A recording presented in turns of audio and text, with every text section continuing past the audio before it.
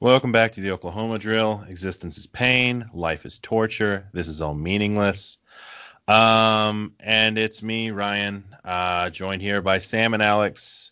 Thunder are drafting six. Ryan, enlighten me. What was the worst possible pick the Thunder could have ended up at? 7. I mean, 7. technically 8, but if they landed at 8, they got Houston at 5. Right. So, did we get Houston at 5 at least? Did we get that? No! Oh man. Houston Wow. gets to keep its pick. Just being rewarded for bad decisions. Along with Cleveland, who are going to try and trade pick number 3, I guess. Otherwise, they're going to draft like fucking Jalen Green and run Sexton, Garland, and Green and not play defense. And Jalen Green can probably play defense. No, he can't. Especially if you put him with Sexton and Garland. He'd be like, those guys aren't playing defense. Why am I gonna? So I guess one of the things I'll say is that, like, technically speaking, this was the literal most likely scenario for tonight. Going in, the Thunder had an 18% chance to get the number 6 pick only. And the disappointing aspect of it is that we had almost a 75% chance of landing at least one top 5 pick, and we did not get one. So that's super, super disappointing. And, you know, the thing that frustrates me, and I know there's nothing that can really be done about it. I'm not one that, like, really thinks the lottery is rigged. But doesn't it seem like teams that are incompetent are always the ones that get lucky in these situations? Yeah, maybe it should be rigged. That was going to be my argument if Houston landed number 1, is that either the lottery is rigged or it should be. Right. Yeah. Maybe it is rigged for the teams that make incompetent decisions to do well. So, like, that is how Adam Silver is de-incentivizing tanking. It's like, well, OKC, they did a by-the-books tank. They tore it down. They let their young guys develop. They benched the good young guys, and then they tanked from there. Whereas, Houston just, traded a amalgam of picks for Russell Westbrook and then got nothing back for Russell Westbrook when they got rid of him, and they just, compounding bad decisions. Oh, yeah, they got it, and they didn't even try for it. So that team traded for Victor Oladipo this year. Yep. Oh my God, they're gonna pick Evan Mobley, and they're not even gonna be good. No. It really sucks a lot because, I mean, obviously the best case scenario was picks 1 and 5. Like, that was a possible scenario, and I know we've all spent a lot of time kind of fantasizing about how good these top 4 guys are, and even number 5 with Kuminga, there's a lot of potential there, and to just not even have a chance to draft any of them, it really, really sucks. So the one thing I'll say is that, like, I do really genuinely like this draft overall. I do think that there are players that are outside of that range that are going to wind up being really good, and we'll talk about some of them here. And it happens in every draft. Like, Shai Gilgeous-Alexander was pick 11. It's not unheard of for the Thunder to wind up getting an all-star type guy at number 6, but you look at the guys in the top 4, and it's like you would feel pretty good about their chances, about how this. I guess the road would just be a lot clearer if the Thunder had gotten the number 4 pick even. Like, if they get Jalen Suggs or Jalen Green from this draft, you're like, okay, we have something to work with moving forward. And the process or whatever you want to call it might not be over, but we would feel pretty good about what's going on after 1 year. Yeah, and that's why. Do you guys want to hear the history of the 6th pick? Is Johnny Flynn in there, or was he before that? Johnny Flynn was taken in 2009 by the Timberwolves with pick 6. Yep. So last year the Hawks drafted Onyeka Okongwu. Decent player. The year before that, the Timberwolves drafted Jarrett Culver. Oh God. 2018, the Magic drafted Mo Bamba. Oh, good Lord. 2017, the Magic drafted Jonathan Isaac. That's decent. Decent Yeah. pick. 2016, Pelicans drafted Buddy. Ugh. Okay. I know it gets worse. I'm waiting for, I think 2011 is what I'm waiting for. In 2015, the Kings drafted Willie Cauley-Stein. Oh. He plays in the NBA. 2014, the Celtics drafted Marcus Smart. Yeah. In 2013, you had Nerlens Noel. Wait, is that right? It is. That is correct. 2012, Dame. Yes. Blazers drafted Dame at 6. 2011. Yes. Here we go. Now, in 2011, the Wizards did draft Jan Vasily. Woo! Yeah. And then in 2010, the Warriors drafted Ekpe Udoh. Ooh, that one's rough. That one's bad too. Yeah. So it seems like there was certainly a turning point along the way where you get a quality player. You can easily get a quality player at 6. I mean, I obviously trust Presti to get us a quality player at 6, but it's just like it's underwhelming. Like the chances. Mean, I think the thing to think about this list is like the reason these guys a lot of these guys are bad because we know there were people drafted after them who were better, right? Right. And also a lot of the reason that some of these guys are in the league, like I'm kind of looking at this with rose-colored glasses, like, yeah, these guys are fine. They still exist. But a lot of the reason that some of those guys still exist is because they were drafted at 6 and the NBA like refuses to move on a lot of times. So like those picks would probably look worse if they didn't have the draft capital that they had. And how many of them are doing it for the team that drafted them? Right. Too, you know, like it's pretty shaky, and like even a good outcome for this pick would be a Marcus Smart level player. Mm-hmm. The Thunder are not a Marcus Smart level player away from being a playoff team. Mm-hmm. You know what I mean? Like this. So like obviously if you get Dame at 6, yeah, great. That's as good as it can go. And you know, I'm not saying they can't do that, but like it's just incredibly unlikely. So yeah, there's no clear path forward. Like it's one of those things where like now, you know, because ideally going into this situation, it's like, well, you know, if we wind up with 2 top 5 picks, we might just be able to move into a new phase of the process in terms of, you know, you start putting players around these guys that can help them to where you can kind of build a winning habits. You know what I mean? But now I look at this and I'm like, we need to probably be bad again next year. And that's going to piss off Shea, who's going to be going into an extension. And the problem, too, is that how bad can we be with Shea? You know, like I'm not one of those that thinks that the Thunder were actually like this borderline, you know, playoff team this year when they were really trying. Like I do think that there was a lot of fluky results this year, but I'm also a believer in Shea, and I think that he's a really good player that's going to keep us from really, you need to be in the bottom 3, you know, like to have equal odds. And I wonder if we're capable of that because I mean, we're going to add a really talented player at 6 theoretically this year. And so I just kind of wonder what the hell we do moving forward, you know? Yeah.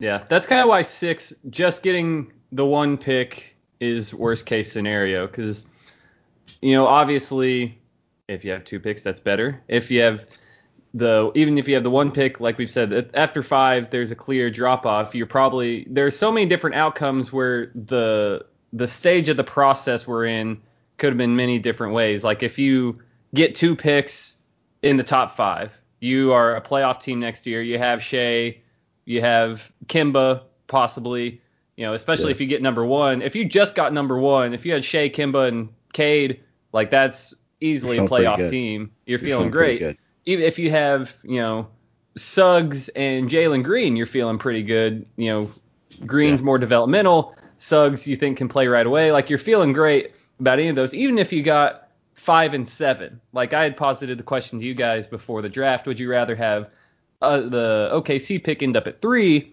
and Houston gets number 1, and you have to suffer watching Houston get Cade, would you rather have that or Houston get 5, we get their pick, and OKC end up at 7 or 8, worst case scenario? And then even in that, you don't have you have the worst player out of that top 5, and then you get, like we've talked about, probably a decent player, but even then you are increasing the chances that one of those guys turns into Dame. You're increasing the chances that you hit on that guy, even if it is just a role player. There still is, with just one pick, there's the chance that that guy doesn't develop at all.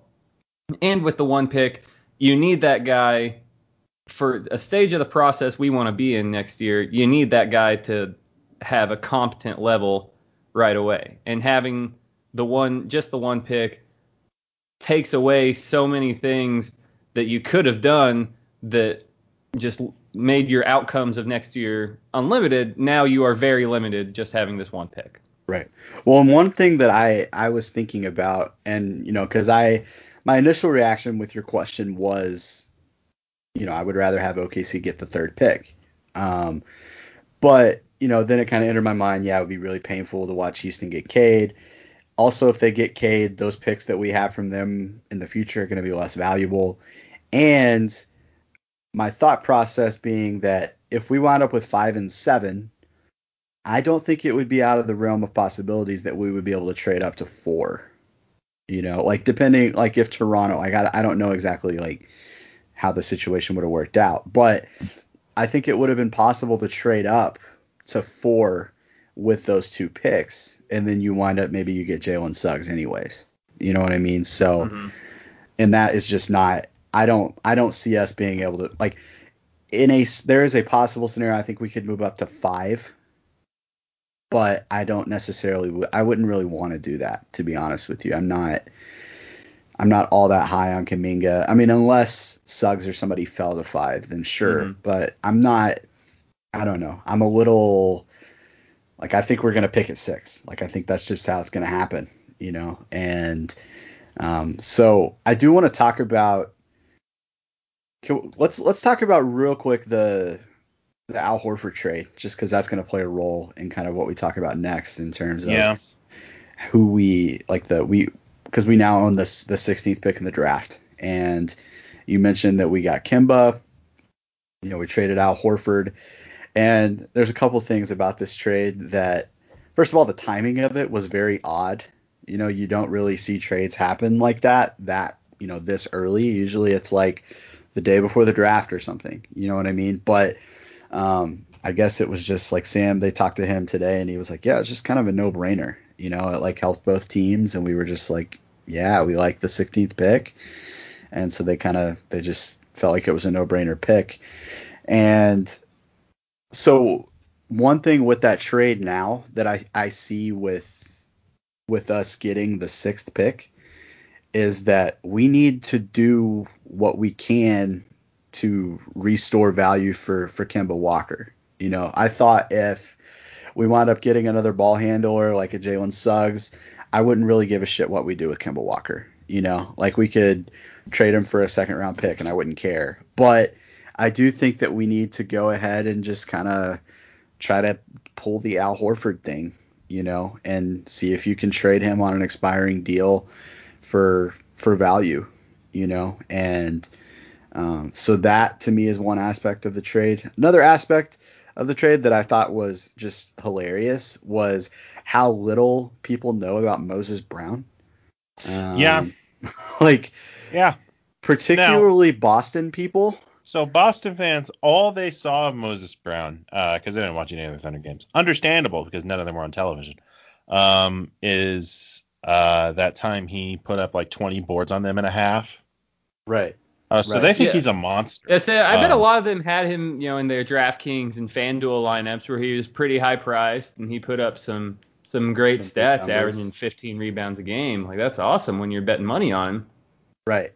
Yeah, but they don't realize that he was probably the single biggest problem with OKC's defense at the beginning of the year. That was or at the end of the season, that was pretty terrible. And he's just he's about as bad a defender as you could draw up for a 7-2 center. You know what I mean? He can't move on the perimeter at all.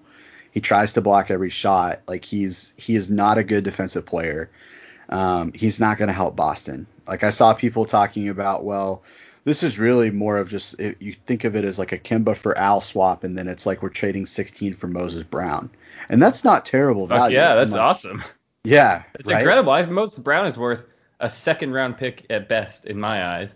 I Yeah, mean, the jump to a first round is the fact that you're taking on what, like $10 million extra dollars for yeah, for Kemba as Kemba. opposed to Al Horford. Right. Yeah, you're taking on a little bit extra money, especially in the second year of that contract, and it's just a silly thing to me that like people clearly, and I don't blame them for not watching the Thunder, but I also kind of do blame them for not like, at least like kind of look at what the Thunder fan reaction is, because I feel like most Thunder people that I saw understood that this was like not a thing, but obviously there are Thunder fans that were like, oh, we just lost our center of the future, but those people are not important. So, No, those are not intelligent. right. So yeah, it's an interesting trade, and I do really like getting pick 16. Another thing about this trade that I would just want to say, like, people do need to stop acting like Sam Presti is some like wizard that tricks people into making, like, this is a fair trade. Like, Boston has clear motive to make this deal. They're getting off money. Al Horford only has $14 million guaranteed in the second year of his contract. So they're actually getting off a lot of money with Kemba, and they're getting a big that can help them. And giving up the 16th pick for that is like fair value to me. Like this is, if it were literally we traded them Al Horford and they traded us the 16th pick without giving up Kemba, then yeah, great. Obviously that would be like a magician trade for Sam Presti. But we're taking on a worse contract, and what you get for that is a draft pick. That's just basic. That's how the NBA thing works. Yeah. Like this is not it's not a bad trade. It's a good trade. Sam Presti made a good trade, but it's not like he just swindled Boston into this like insane deal. No. That is definitely not what this is. So, and No, I've just I heard think, people talk about that, and it's yeah. just annoying to me. I think the thing about it is that you look at it, and it's not like he tricked Boston into making this trade, which this is a good trade for Boston, by the way. It's just, it speaks to his like clarity and his positioning of this team that he was able to take advantage of the fact that like Boston never should have let Horford walk in the first place, and they probably Right. shouldn't have ever signed Kimba. And like we like were in a position where we were able to do them a solid and fix those mistakes, and in the process gained, a first for trading for Horford and then a first for trading him away. Right. And that's one of the things that I feel like you can look at the way Sam Presti operates is that he does want to send these guys to places they want to go. Yeah. Like maybe he could have gotten better value for Al Horford, but Al Horford wouldn't want to go to Sacramento. You know what I mean? But Yeah.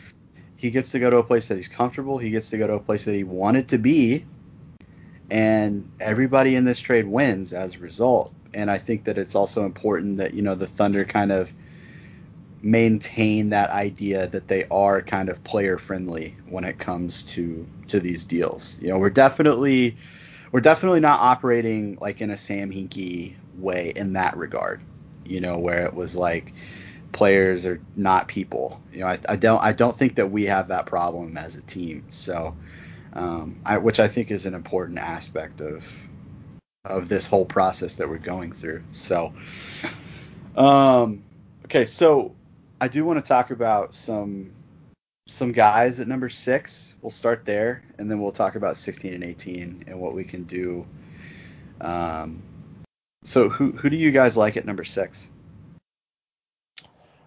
I mean, I think the first person we got to talk about is Scotty Barnes, who's a high energy player, who's like a leader on the court, who's a great defender, who's like a pretty good playmaker, especially in transition, and who cannot shoot the ball even a little bit. Goddamn. Wow, he can't shoot the ball at all. Yeah, Sam? yeah, that's pretty accurate on Scotty Barnes. +5, +6 maybe wingspan. Pretty solid. Kind of even coming out of high school was projected as like, oh, that's a Sam Presti guy right there. Hope the Right. Thunder are in a position to draft him. Just watching Scotty Barnes, it's less kind of tantalizing to envision only getting him. He's Right. definitely a Thunder guy. Like Ryan said, cannot shoot the ball at all. So that's not ideal. Don't like taking athletic guys from Montverde Academy that can't shoot the ball, as we've seen in the 2021 NBA playoffs. Not an ideal way to do things, but maybe there's something there. Yeah, to me, the deal with Scotty Barnes is I do really like him, and I think he's probably who I would pick at 6. But he was always a guy that was like, he's the second guy. Like I thought, if we did wind up with Jalen Green, Jalen Suggs, Kate Cunningham, then maybe instead of Kuminga at 5, you look at Scotty Barnes, because he's like the perfect player to kind of bring everything together. Just do all the little things that help you win. And he's also like a legitimate playmaker. Like he's not just this like defensive guy that can't do anything offensively. Like he handles the ball. He was kind of the point guard at Florida State this year. I think he averaged like 6 assists a game.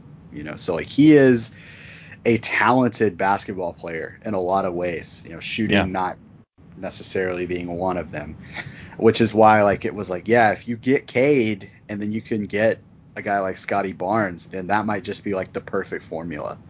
Because then you have like 2 offensive fulcrums and then you have this defensive monster that kind of brings everything together. It's very Golden State Warriors kind of, you know what I mean? So I like him a lot. Like I think that one of the things that I've thought about with Scotty Barnes is that like, what if OKC just has the balls to make him just a center?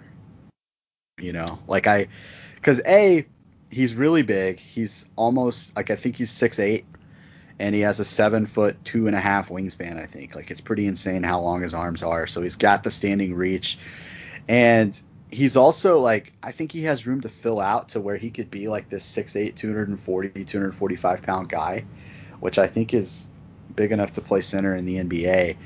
I just wonder if the Thunder have what it, really it would be like the first team in NBA history, well, other than maybe the Rockets, that like goes all in on like, this guy is actually just going to be our center. Like we're not Yeah. going to, like the Warriors have the death lineup, but they never start it.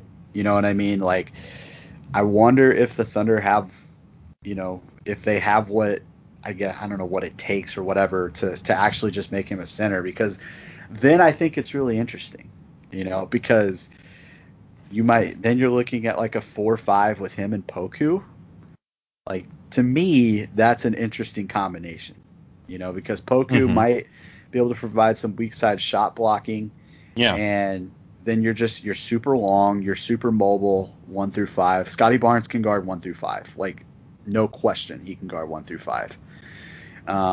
So that's really interesting to me. So, but if you're gonna shoehorn him as a 4, then you're gonna put a lot of pressure on yourself to find a center that can shoot, and that's Yeah. tough.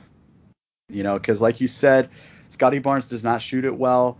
I don't think it's impossible that he ever, like, I think he can possibly develop as a shooter. Like, I don't think he's like completely broken in that way, like another Montverde guy that Sam was alluding to earlier. But yeah, I'm interested in what the Thunder would look to do with him positionally. Yeah. Yeah, he's certainly an exciting player for Mm-hmm. sure. Just for fun. So with Scotty Barnes is sort of our first, like, obvious we have to talk about Scotty Barnes if we're talking about picking at 6. Kevin O'Connor's draft board has him weirdly low. So I just want to go through this and just very quickly, every player outside of the top 5 Kevin O'Connor thinks will be picked before Scotty Barnes. Now, to be fair to Kevin, this is before the lottery was announced, so some of these mocks are maybe positional, but we'll see. So he had Scotty going at 11. Number 10, Corey Kispert. Yeah, before the NCAA championship, I probably would have agreed with him, but that was a pretty brutal look going against above averagely athletic Baylor team. Yeah. Not If crazy we draft athletes. Corey Corey Kispert, it's over. Yeah, if we draft him at 6, that's brutal. I still wouldn't mind taking the guy if like I said, if we had 2 picks, if we had Cade and we were drafting again at 8 or something, I still wouldn't mind Corey Kispert because the dude can stroke it and that is obviously valuable. But yeah, only coming away from the draft of Corey Kispert, that would be brutal. All right. At number 9, Jalen Johnson. Duke. Yeah, that's how if Super you are out. a freshman from Duke and I don't even remember your name off the top of my head, like that's not ideal for you. There've been Talk some about pretty guy that can't shoot. Yeah. Okay. Number 8, Alperen Şengün. Yeah, I don't like him more than Scotty Barnes. I don't. Yeah. I mean, I kind of like him, but like I'm not taking him above Scotty Barnes. No way in the world. That's fair. Davion Mitchell. No, that's a dumb pick. Yeah, He's a another good guy player, that would be but, like, fine if you had 2 picks, but yeah, can't only come away with him. And Right. Keon Johnson. Out on him too. Keon Johnson very similar to Scotty Barnes, so I think that one's Keon Johnson wouldn't be he's not as big, obviously. Doesn't have the 1 through 5 ability. He is also very athletic though. I think he could probably be a better shooter, but he shot very poorly last year at Tennessee, so Right. Yeah. Okay. So can I tell you who I like at number 6? Let's hear what our actual opinions are here. Okay. So I think Scotty Barnes will be the front runner for me. Just because I do think that like he would bring a sense of like a versatility to the lineup that we could kind of build with moving forward. Depending on however the roster building turns out, I think Scotty Barnes can find a role on any team in the league. The next guy I like at number 6 is James Bouknight because if you look through drafts, there's always guys that turn into all-star caliber players, or not necessarily always, but usually they're all-star caliber players that aren't necessarily taken where you would think all-stars are drafted, and so that's the kind of guy that I want to find at 6, and I think James Bouknight has that potential. I wouldn't say that it's like this super likely proposition, but I do think that there is a world in which James Bouknight turns into an all-star. So he is a guy that I would probably have second behind Scotty Barnes. And then third, he's a little bit lower on most people's boards, but I really like Moses Moody. That was the guy. That's what I was gonna say. Yeah, Moses Moody's another guy that if he's the only guy you're getting, it's a little tough. But I like how he plays. I think we definitely could use some like straight offense on this team. And that is exactly what Moses Moody is. Like I think he could be a off the bench scorer. I think he can play alongside Shea. I would love to see him running the bench unit and just like kind of this year at Arkansas. He projects as a 3-and-D player, but this year at Arkansas he had a long leash, kind of do whatever he wanted. And if we're willing to let him do that with the second unit and just see how it works, I think it could end up working pretty well. I agree. And the reason why I like Moses Moody a lot is because, like Bouknight, like I think this is even less likely than with Bouknight, but I think there is a world in which Moses Moody becomes an all-star. And the reason why I say that is because Moses Moody has really high potential as a shooter.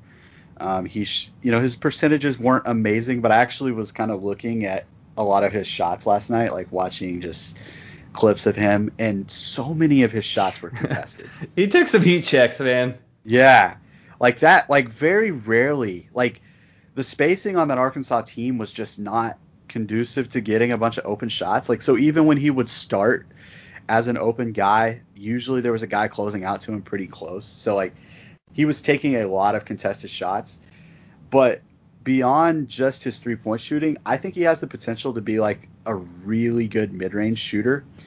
And one thing that like that you just notice as you watch the best players in the league is that inevitably every one of them, besides James Harden, is just a killer in the mid-range. And there's the analytical thing. People always talk, oh, the mid-range is not dead, blah, blah, blah. And it's not dead with the superstars. That's for sure. Like guys like Kevin Durant live there, Kawhi Leonard, but even Chris Middleton, they live in the mid-range. And so like, to me, I see a guy that has the potential already to score at 2 levels. And so I think that there's something working there that he could become a 3-level scorer.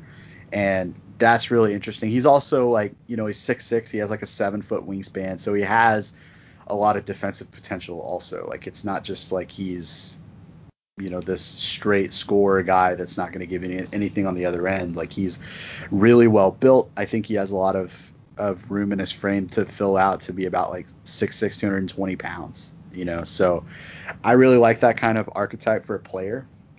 And like those 3 guys are really the only guys that I would be like, okay, yeah, that's a great pick. Everybody else, I'm kind of like, ugh, that would kind of be a punch to the gut, if we wound up with, Jalen Johnson at 6 or Davion Mitchell, it would just be like, oh God, we went through this year for Davion Mitchell, and that's what sucks about being at 6 is like there's a lot of guys you like. I mean, Alex, I know you used to like Zaire Williams. I'm a fan of Zaire Williams too, but at the kind of where he's at now, taking him at 6 is really high. And, even Davion Mitchell, if you like him, taking him at 6 is really high for a role player or a guy that, you're not confident on, like there's a high upside guy that might hit in 3 years. Like OKC is not in a position to take one of those guys right now, really. Right. So, I mean, you really got to do your due diligence and try and toe that line where you're kind of getting the best of both worlds. And there's not a lot of guys that are going to be at 6 where you can do that. Have you guys watched much James Bouknight? I kind of watched him a little bit throughout the year because he had kind of been on the Thunder's radar from some projections, like from The Athletic and whatnot throughout the year. Obviously, the taste that sticks in your mouth is the game against Maryland in the NCAA tournament where he's probably playing hurt, did not score efficiently. The shot didn't look great, but we kind of talked about him in the DMs a little bit ago. If the shot's there, then you have a great player. You easily have a starter quality player, another guy that could run your bench unit the way that, Shea and Dort kind of have the first unit locked down, but also could play alongside those guys for sparing minutes. I think he's going to be a 3-level scorer, like he kind of already is. He finishes well. He shoots, the mid-range fine. His threes were all so contested, like that was his role on UConn. Like he was their guy on the perimeter. Like teams were paying attention to him, and like he hit some like crazy impressively hard shots during the season. If you just go back, like if you watch James Bouknight's highlights, you're going to come away thinking this dude's a star, and not that you should judge everything off of highlights, and I'm not doing that, but I don't see other guys in this range that I feel the same way about. Like I don't think other guys in this range have shown real potential as a 3-level scorer, like I do with Bouknight. He's also not a disaster defensively like you might think he would be. Like he's got good positional size, 6'5". He's got a plus wingspan. So like there is a lot of potential there for him, and so if we took him over Scotty Barnes, like I think it's a perfectly justifiable pick in my eyes, and he's also kind of guy like wouldn't surprise me if he fell a little bit, and so I don't know. Yeah, that's the thing is it's not sexy to talk about, especially at this point of a rebuild. I would definitely wouldn't mind trading back just a couple picks and taking Book Knight, especially because you've seen the low end of the guy, and if you get that low end, like yeah, he's probably playing in China in a couple years, but that's worth the risk. Maybe at 6. I would say definitely at 9 or so. So I like Book Knight a lot and think there's definitely a fit on this team as well. Yeah. Yeah, it's just all about taking swings at this point, Mm, Like we got the 6th pick, so we have to try to find the guy that shouldn't have been drafted 6, right. Like we have to find that guy. Otherwise, then you're talking about a longer process than we were kind of hoping for, and it's going to be a lot harder too, if you don't find that guy. So it's really hard to, the night sucks, like honestly. Like Hmm. it just really sucks. Like I was thinking like, man, if we wind up with number 3 and get Jalen Suggs, and then like we got 16 and 18, then we could trade up to get a Moses Moody, to get a James Booknight type guy if we really Right. want to. You know what I mean? But like, God, this is it's the worst case, second worst case scenario, I guess, is what.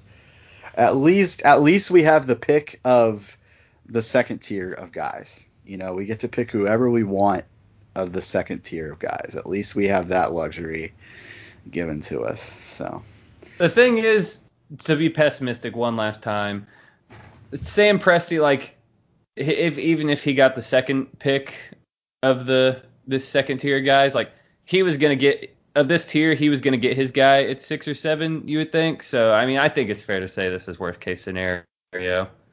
We don't have to beat around the bush. I think that's fine to say. yeah, I'm just technically speaking, it could have been worse. I guess is what I'm going for. But Alex, you are allowed to be pessimistic. This is what you do all the time. You don't have to give technicalities. Go right. full Spike Eskin. You can be pessimistic. I mean, if I'm gonna fire off like a take, like Send the franchise back to Seattle. What's the point? yeah, well, or trade Shea, trade All Shea and get right. up into the top 5. Yeah. Get trade Shea to Detroit. Their GM. I'm forgetting his name right now. Troy Weaver. Troy Weaver. Troy Weaver would take Shea instead of Cade. I bet he would. Yeah. Just straight up swap. Yeah. Shea for Cade. Let's do it. How quickly can you trade Kimba? Man, like I said, like I think you have to try to get value for him at this point. Yeah. I Like mean, yeah. That's the thing is like, do people value him based on what they just saw or what they think Kimba could be? Because I think like Toronto, your old point guard could be at the door. Kimba yeah. stepping in there for Kyle Lowry looks pretty tasty. Well, it's just if there weren't health concerns, like I don't even think Boston would have made this deal. You Yeah. know, which makes me think that Boston knows he's not ever going to be healthy again. Yeah. Yeah. Because that's what they did with Isaiah Thomas, and I know it's a different guy pulling the strings, but like, that concerns me a little bit. Hopefully, it's they just needed a big, and they wanted to save money and give himself more flexibility. But like, I do think that that's something to monitor. But if Kimba can stay healthy, he's worth something. He's worth a first round pick. Yeah. He's worth the 16th pick in next year's draft easily Yeah. if he is something. Because he'll also be an expiring contract. So like I'm interested to see how it goes. Like part of me wonders if they kind of do the Danny Green thing where they trade him before he ever gets here, or if Yeah. they bring him in and have him. I just don't know where his value is right now. I mean, I think, yeah, it depends, who the GM is that you're working with. Yeah, Masai Ujiri, you're definitely not gonna, if there's injury concerns on Kimba, you're not gonna like pull that over on Masai's. Yeah. You're not gonna pull that one over on him. Trading the Bronx boy to his hometown team in Madison Square Garden to replace the likes of Derrick Rose, Yeah, right. Elfrid Payton, and who else did they have playing point guard for him this year? It looks pretty tasty to send him to the Knicks, and they're going to be wanting to compete now that they've had a taste of it. Their picks aren't as good as they would have been 2 years ago, but you could get a first round pick for Kimba from them, I think. Yeah. Also, Campaign just swatted the shit out of a boogie shot, by the way, folks. Like What a time. he like Boogie was going up for a layup and Campaign just swatted it and like kind of stared him down a little bit. So just the resurrection of Campaign, it's truly fascinating to watch. But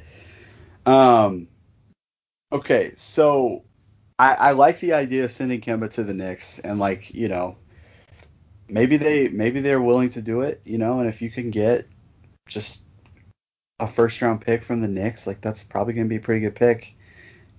So I would love to see that. I doubt they'll be able to do it by draft night because I think the Knicks will want to see what they can do otherwise, because they do have a lot of cap room. Yeah, they have the most projected cap room in the league next year.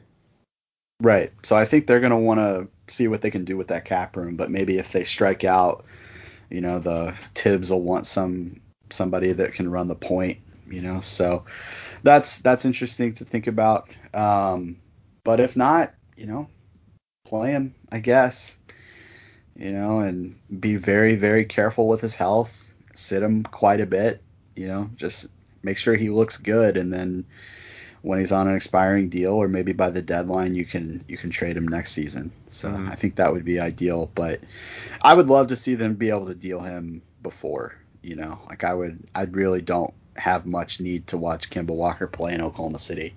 Yeah, I agree. But yeah, do we want to talk about picks 16 and 18 now? And first of all, like, what do you guys think we should do? Should we take both picks or like what do you guys think? Kind of depends what you do with 6, right? Like if you take whoever you think is the most upside, whether it's Keon Johnson or Scotty Barnes, if you think he's going to be a guy that's a couple of years away or something, then yeah, I think you probably keep both 16 and 18 and try and get just at least one solid guy. Maybe they stash the other one, depending on who else there. Maybe if Kispert falls to 16, you take Kispert at 16. Stop it's 16 for Corey Kispert. That is fine. Nope. Corey Kispert's better than Ty Jerome.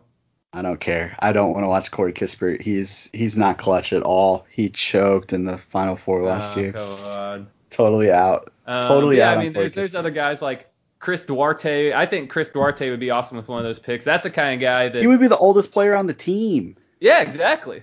That'd be great. Totally out. That would be great to do with one of those 3 picks. Like like we said, you want to be competitive a little bit next year. You can't bottom out completely like you did this year. Like that's going to be pretty brutal. As much as we want to treat this like 2K, and that's the best move for the franchise going forward. Like you said, you can't be Bob Voulgaris. These are human emotions you're playing with, and Shea's going to want a competitive team around him. I think Chris Duarte or like Ayo Dosunmu, an old guy, maybe Jared Butler, like an older veteran that's shown some stuff in college basketball. You're pretty sure on what the high end is, and it's not super high, but you like the guy and you like the fit on the team. I'd like to see one of those 3 guys probably at that pick. Duarte or one of those picks, Duarte Dosunmu or Jared Butler. What about you, Ryan? I think it's I mean, there's so many things you can do when you have 16 and 18. I think like one thing that makes a lot of sense is if there's a guy you like and he's available at like 12, you can package them and trade up. Like if you really believe in imagine that Moses Moody is still on the board at 12, and you can get Scotty and Moses. Like you do that. Or maybe you really believe in like Josh Giddey or whatever, and you think that he won't be there at 16. But the other thing you can do is, pick at the spots, just whoever's available. There's so much flexibility in this range. Yeah. That I don't know if you take 2 guys or 1 guy, and I don't know where you take it. I don't know if you trade these two and Kemba somewhere for somebody else. Yeah, I honestly think I like 16 and 18 better for the value you're going to get there than I like 6. Like I I actually would, agree with that. yeah, like Which is 16, probably 18. wrong. Like, Yeah. but I wouldn't mind, trading 6 away. And if you're not confident, like we said, it's a second tier guy. Maybe if you're Presti, you think it's a third tier guy when you get there. And then 16 and 18, you can take a swing on Zaire Williams, and you can take a swing on a solid guy like one of the guys I mentioned before. And then, you did something with 6, whether it was trade, I don't know, trade it for an existing player, whatever you do with it. I mean, you trade back a bit and you take a stash guy. Whatever you do with it, there's a lot of options at least. So I have a dumb idea. Please. Well, I think this is an interesting idea because I don't think I think there's a degree to which one half of this I've got a trade proposal, and I think one half of it's a complete question mark. But this to me feels close to okay. Kemba and 6 for Ben Simmons. I don't want that, to be honest with you. Like, you don't want that for OKC. For OKC. You'd rather have Scotty? I get that. So here's my thing with Ben Simmons, and I definitely want to talk about him because it's just kind of wild to talk about. But to me, Oklahoma City is not the kind of team that should trade for Ben Simmons because, I mean, I think we know enough about Ben Simmons' personality that like I don't think he'd be wild about going to Oklahoma City, first of all. And like, I don't think it would also just completely accelerate our timeline. It would go from, we have Shea. Now we have Ben Simmons with like 3 or 4 years left on his contract only. You know what I mean? And so then like when you have Simmons and Shea, then it's like, okay, you're all in, then you got to start winning. And I don't want to do that, to be honest with you. That's I'm fair. not. I think that would be rushed, and I also don't think Ben Simmons would be crazy about coming here in the first place. So like the teams like, like I think that it would make, and that this might be counterintuitive, but I actually think it would make a lot of sense for like a Lakers type team to pick up Ben Simmons, a team with other actual stars that can like kind of create for Ben Simmons rather than have Ben Simmons be like this total primary creator. You know what I mean? I agree with that. And the thing I was originally thinking of was if we landed 1 and 5, Kemba and 5 for Ben Simmons. Yeah. See, completely different. Like if we had Cade, I would be open to it because then Ben Simmons is like essentially the role that I envisioned for Scotty Barnes. You know what I mean? Yeah. Like then you can just roll with him being the glue guy and you don't necessarily need offense from him. And so that's interesting. But since that's not where we are, then I'm out on the idea. Like I don't want Ben Simmons in Oklahoma City. I do. What you just ahead. said is exactly exactly a conversation I had with someone at work yesterday, just about the fit. And if you have Cade, then yeah, Ben Simmons is great. If you don't, like, what's the point? Right. Yeah, I think that's exactly. Fair.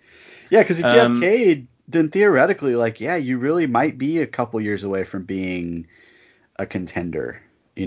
Like you might be. Like it could really wind up being a really good fit, but like without that like super duper star, you got problems, in my opinion. If Ben Simmons is your second best player, you have problems, as we have seen. Yeah. Yeah. How about Ben Simmons going to be I would say third best player in Oakland, California? For the Warriors? Yeah, I think that's what's going to happen. Who are they going to trade?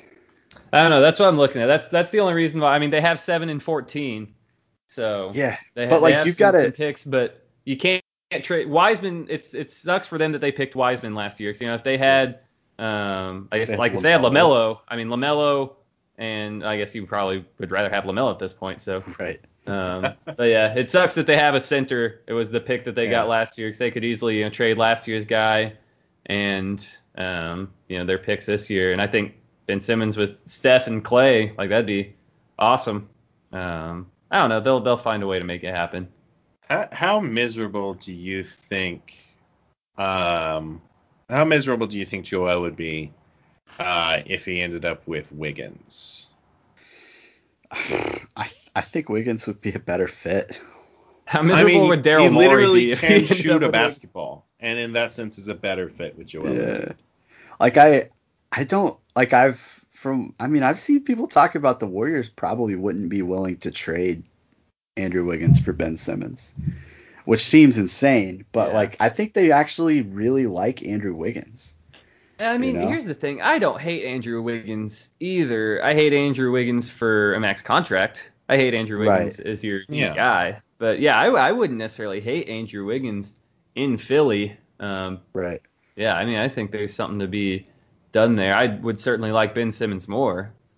So yeah, I mean, I think that seems like something. If I would like Ben Simmons more if I'm Golden State, I might like Andrew Wiggins and. But okay. Real quick. Ben Simmons and Draymond though. Oh, that's bad. Draymond's done. I don't know. I mean, that's good defense, I guess. If you have no, Draymond would kill Ben. He would die. Ben would die. But like, just basketball wise, like they're too theoretically they're similar, right? Like I don't. Yeah, I mean, they are Draymond two guys who you absolutely only need one of. Yeah, I don't know. I think if Steph and Clay are healthy, then Draymond and Ben Simmons could work together. Sure. Yeah. I mean, if Steph and Clay are on the court, your spacing issues seem to work out. Yeah, there's a lot you can get away with. They played a lot of Steph. They played a lot of Draymond and Bogut. An actual Australian basketball player. I don't want to be mean to Andrew Bogut. But he was that was the end of his career. I'm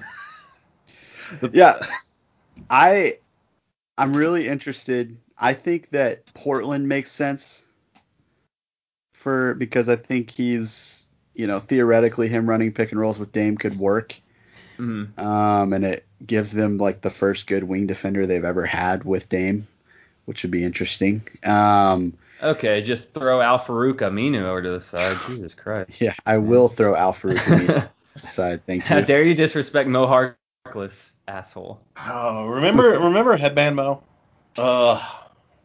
They threw that all away. They had too many mediocre wings and decided they would rather have no wings at all. Right. Yeah, pretty wild. But at least at that point, your problem is easy to recognize. Yeah, that's fair. But before it was like, what's the deal? We have Al-Farouq Aminu and Mo Harkless. We should be in the Western Conference Finals. Yeah, no, it was. Those Portland teams were always super fake. Yeah. God. I like the fit with Dame and Covington, Norm Powell. Yeah, it makes sense to me. In there, it's not bad. Yeah, that's the one that makes the most sense. To me, it's like either I think that's going to happen or Philly's going to keep him. And then they're going to wind up having to trade him to the Lakers because they're going to be the only team that wants him because he might come back and not look even better, or not look better. And so that I don't know. So part of me just thinks that Ben Simmons is going to wind up on the Lakers, and then the Lakers are going to have to figure out how to play basketball with LeBron, Ben Simmons, and Anthony Davis. But maybe that'll be some of the ugliest basketball, and it'll work. Like they'll win because when you have those talents, you'll win. But God, that's and defensively, it's just like insanely. Yeah, it's astonishing, especially with Drummond on the court. Stop that! No. AD will finally come to his senses and want to play the 5. And then they'll say Drummond can't play alongside 3 other centers in LeBron and Ben Simmons and AD. You already have 3 centers on the court. You already have 3 centers, yeah. God. But hear me out here. LeBron, Ben Simmons, Kuzma, AD, Drummond. It's a starting 5. It's perfect. Everybody's happy. Yeah, everybody except for the people that have to watch them play is happy. Did Kuzma and Ben Simmons, they dated the same Jenner, right? I don't think you're gonna have to trade Kuzma for Ben, so they can't be on the same team. Yeah, I think was it I Kendall? think it's Kendall, the one that's I think currently she's the one dating that Devin Booker. Booker, right? Yeah, so clearly she's not cursed because he's doing just fine. Like she only dates basketball players, I Yeah. think. And the other one only dates rappers, I think, is how it goes. But Yeah, Kylie, she's the one that has the kid with Travis Scott. right, I'm not sure who right. else has been in her past, but Yeah. yeah, they both have a type. Yep. All right, so let's get back to the Thunder with 16 and 18 and just what I would say is my like ideal scenario is drafting Scotty Barnes at 6 and then packaging 16 and 18 to possibly move up to like 12 and get either Moses Moody or James Bouknight. I don't know if they could get high enough. Like I think it's possible that, like, to me, I look at Moses Moody and I don't know how he goes past like 8. You know, he's at like the floor is a 3-and-D wing. Like, why wouldn't you draft that guy? Mm-hmm. But you see his stock and it's all over the place. Like some Yeah. places have him at like 18. You know, so like, but to me, if you can wind up getting one of those guys that I think could, on a low percentage, wind up being all-star type guys and Scotty Barnes, then I think it's interesting. You know, like if you have Shea, Dort, Moses Moody, Poku, and Scotty Barnes, like that's an interesting lineup. You know, like I don't hate that. It's not what we wanted, but it's interesting enough. So that would be ideal. If not, if you're at 16 and 18 and those guys are gone, then I'm taking both picks and I'm swinging for the fences. Zaire Yep. Williams, Kai Jones, like swing with one of those guys and see what can happen. I don't want one of the older guys that like Duarte. I don't have Mm-hmm. interest in him because he's old. Like I don't care about. I don't want the team to be good next year if that's what we wind up having. You know what I mean? So like if you wind up drafting Barnes, probably is really going to tank your offense next year. And he's probably not going to be a great defender because rookies are generally not great defenders. And then if you have Zaire Williams and Kai Jones at 16 and 18 or something like that, like those guys are not going to be good next year. And you can just play them a ton of minutes and lose games. You know, it'll be more fun because you have more interesting young players than we did this year. But like, I think that's probably what we need to do at this point. Yeah, if your players are basketball robots and they don't care about how the team is next year, then I'm with you. If I think you gotta feel out Shea's mindset and see what he's cool with. Honestly, like I think you're at a point where he's not in a level where he gets to call the shots, like he gets Yeah. to influence decisions. But I certainly think you have to take his feelings into consideration, and that's what the small market teams have to do. You have to, Right. I mean, all the goodwill that Sam Presti has given to Chris Paul and Al Horford when he trades them to a favorable situation. Like you want, all it takes is one snubbing of a guy to completely ruin any momentum a small market team has. So yeah, I'm with you.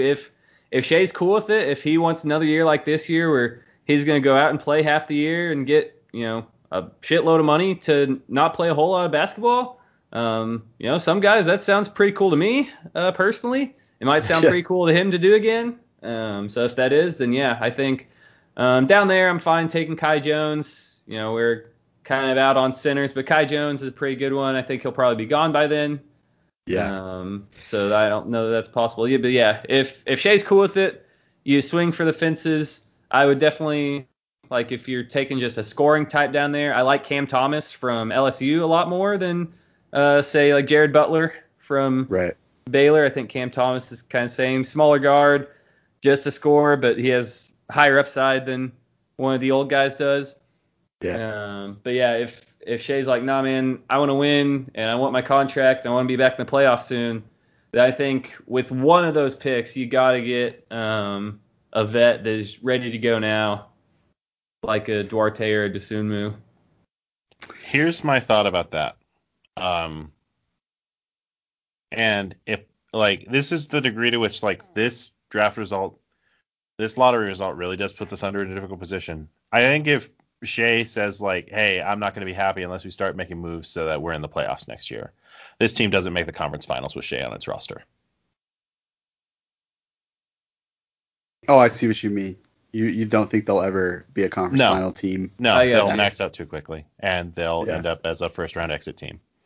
And if they do make the conference finals, it'll be like the Hawks making it this year, and which won't ever happen in the West, so that's not even really worth discussing. So, but yeah, to me, if Shea is really pushy about it, then trade him. You know, like I don't think Shea Gilgeous-Alexander is worth giving up your process for. He's not Luka. You know, like I personally, I was surprised that Atlanta did it for Trey.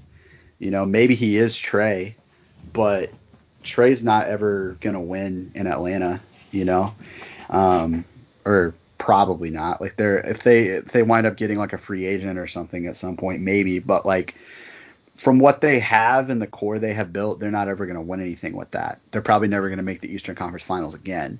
You know, and so with Shea, with you being in the West and the fact that you have no hope of ever adding a free agent to him, like you know, if you don't want to be part of the deal, then great. Like we'll trade you and get really good value for you, you know. And I wouldn't, you know, I would be sad to see Shea leave, and it would suck to lose him. But like, yeah, he's not worth altering your course for, in my opinion. So no.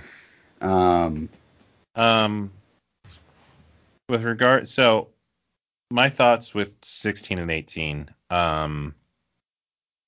sort of, you know, I think, like I said, like drafting Barnes at 6 and then seeing if one of Moody or Bouknight falls into a place where you could conceivably trade up to get him, that's like ideal.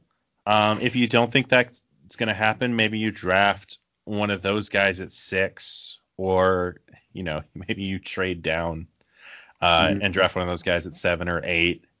And then with you can get like Zaire Williams at 16, and then with 18 get a player like Usman Garuba, who I really like, and I think I would be interested in seeing him used the way we were proposing to use Scotty Barnes. Right. It's a role he's sort of already playing in Europe. I think Scotty Barnes has every chance of being better than him at it.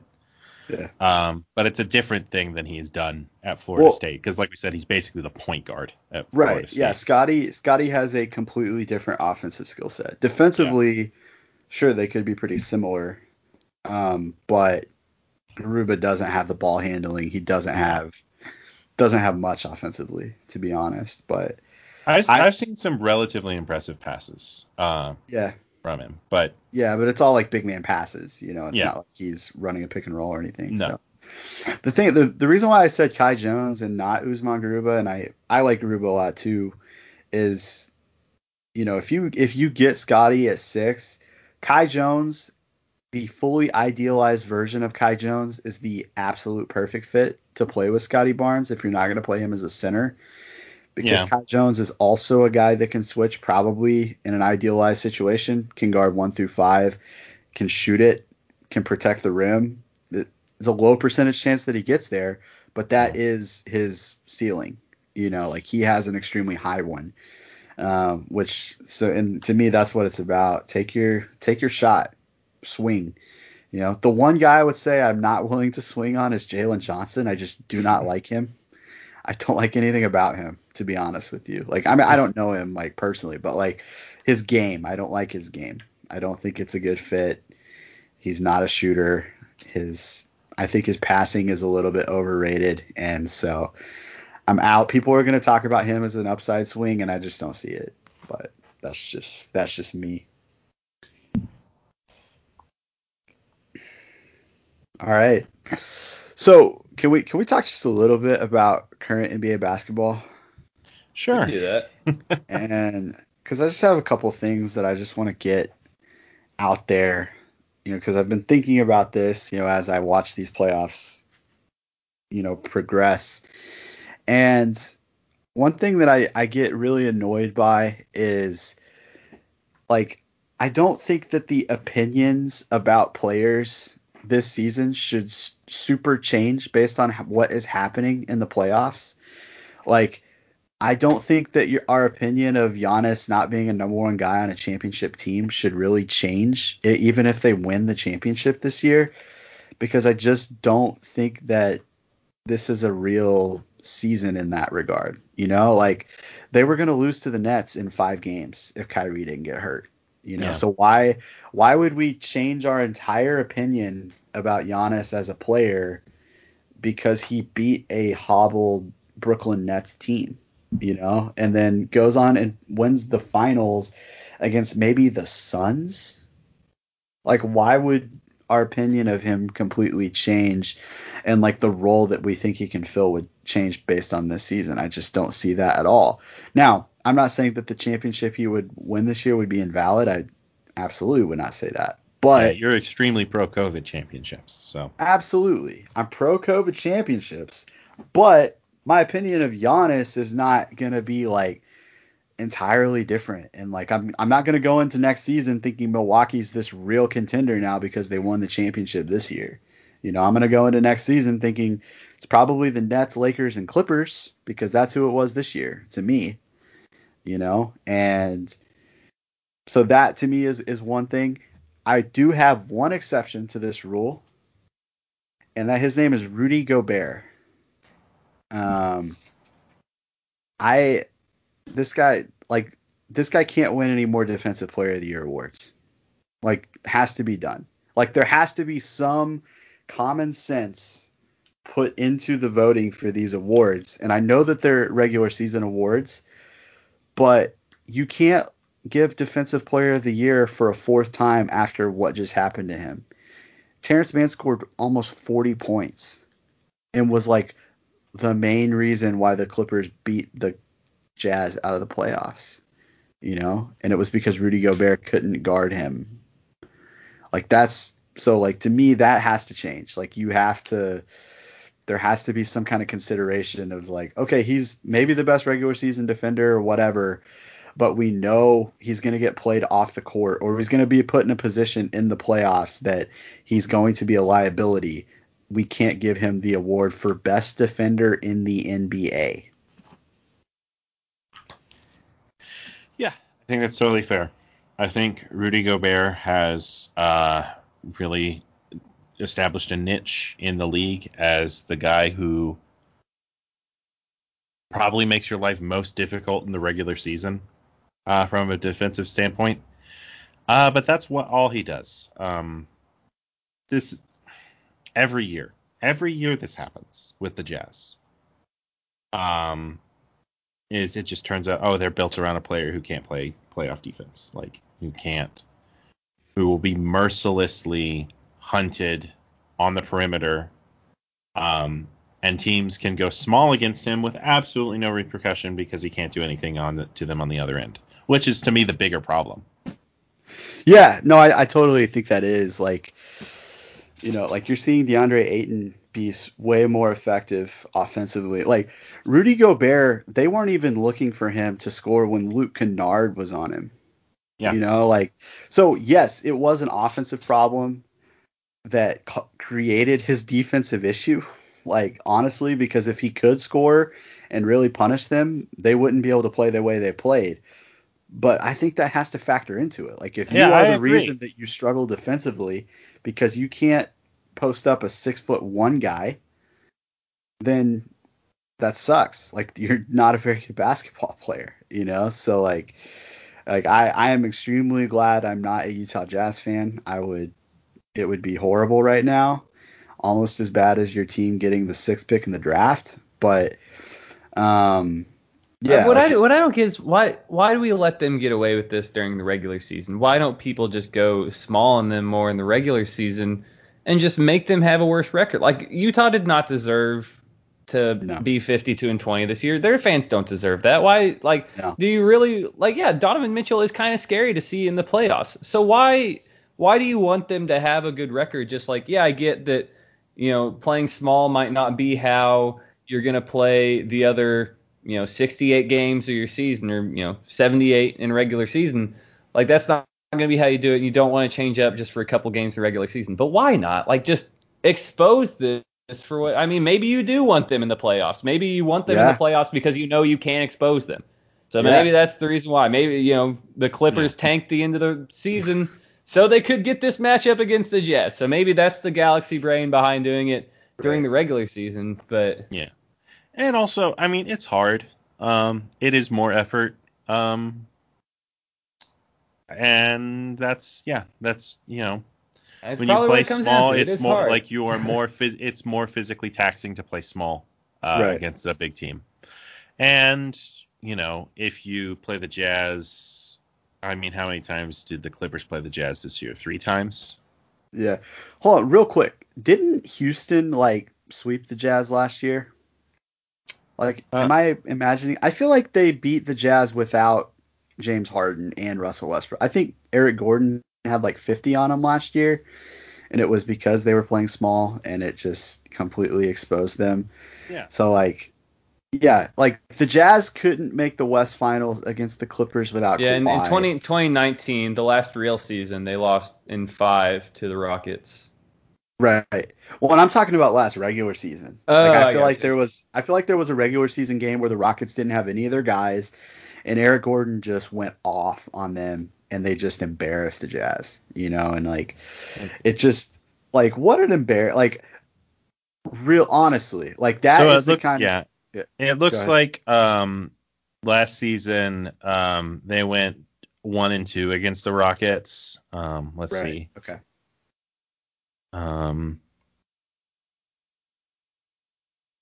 This is good podcasting, by the way. I know. Well, and I think the Suns swept them this year. I think they were 3-0 because the Suns have the guys that can just pull up against drop coverage every single time. Devin Booker and Chris Paul. It's such a clear disadvantage, and I do think that there is a certain amount of NBA teams just know that they're going to be able to beat them in the playoffs, so they're not really worried about them. I know you could look at Reggie Jackson sizing up Rudy Gobert. They do not respect that guy at all.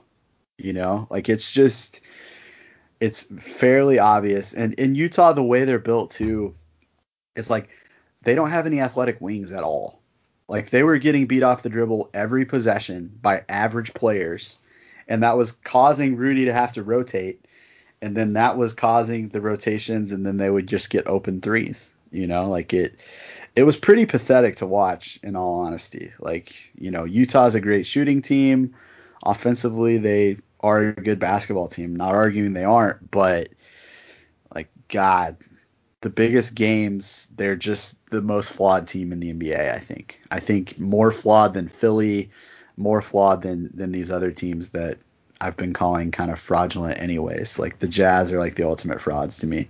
And I really like Donovan Mitchell. I think he's a bona fide star player. I think he's really good. He plays better in the playoffs, which is just super impressive.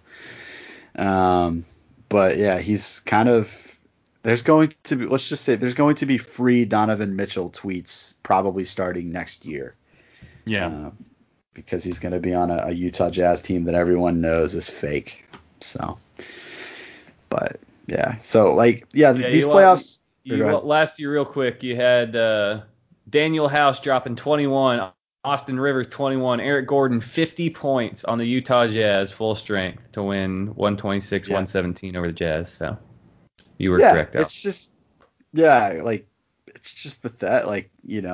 Don't you can't look at them as a real contender ever. And I'm not even talking championship contender. I'm talking Western Conference Finals contender. They're just not good enough. And I remember, thinking because the Lakers were a team that had a chance to match up with them, and I was like, oh yeah, the Lakers would win that easily, because they don't have the wing defenders to guard LeBron. They don't have the guys to guard Anthony Davis. They don't have those guys, and they're just, it was crazy to watch. I was rooting I wanted them to beat the Clippers because I hate the Clippers, but at a certain point, it just became kind of fun to make fun of how pathetic the Jazz were, to be honest. But yeah, any other takeaways from the playoffs you guys have kind of observed? Yeah, I mean, not a lot. Atlanta's better than I thought they were. Like you kind of said earlier, that it's a weird year. I mean, they got to play the Knicks. They got to play Doc Rivers in clutch games. So, like, are they really? They're obviously a good team. Trey is better than I thought he was going to be, if I'm being honest. I still think it is, Luka's head and shoulders above him. If fans across the board want to say that, it was the most even trade in NBA history, so be it. I disagree. I will probably always disagree with that Yeah. statement. But I guess we're at least learning that Atlanta is a more than competent team, and I think they really do have the chance to add a real star next to Trey, and they could be a contender, a real contender very soon. Yeah. Yeah, to me, it comes down to if Trey Young and because theoretically the Atlanta market should be able to get a star to go You there, would think. and if Trey can be an attractive option to want to go play with, that to me is what it comes down to, because they don't have enough. Like DeAndre Hunter is a good player, he's never going to be a second star. Cam Reddish is never going to be a second star. Bogdanovich is in his prime right now. He's never going to be a second star. They have a lot of good basketball players, and I think that they will never make another East Finals unless they're able to add an actual running mate for Trey. Mm-hmm. They're going to be super fun. Trey is super fun. I really like his personality, the way he embraces being a... Yeah, he's really embraced being a villain. Yeah. Folks, Alex's internet just died. Just like the Thunder's hopes and dreams did today. But We had thank talked you so long, I forgot that the lottery happened, and now you've reminded me. Thank you. Yeah, for the lottery emailing happened and it sucked. Anyways, you can subscribe to the podcast on iTunes, the Google Play Store, or on Podbean. You can follow us on Twitter at PurdHapley, PURD_Hapley, at RWMaxey, and at Not That Sam Davis. Give us a follow. Check in with us. We'll be around, surely, as the draft approaches, as the playoffs start to wrap up. We'll have more to talk about, and we'll be talking. That's kind of about do it for us. Hope you guys have a better evening than the Oklahoma City Thunder did.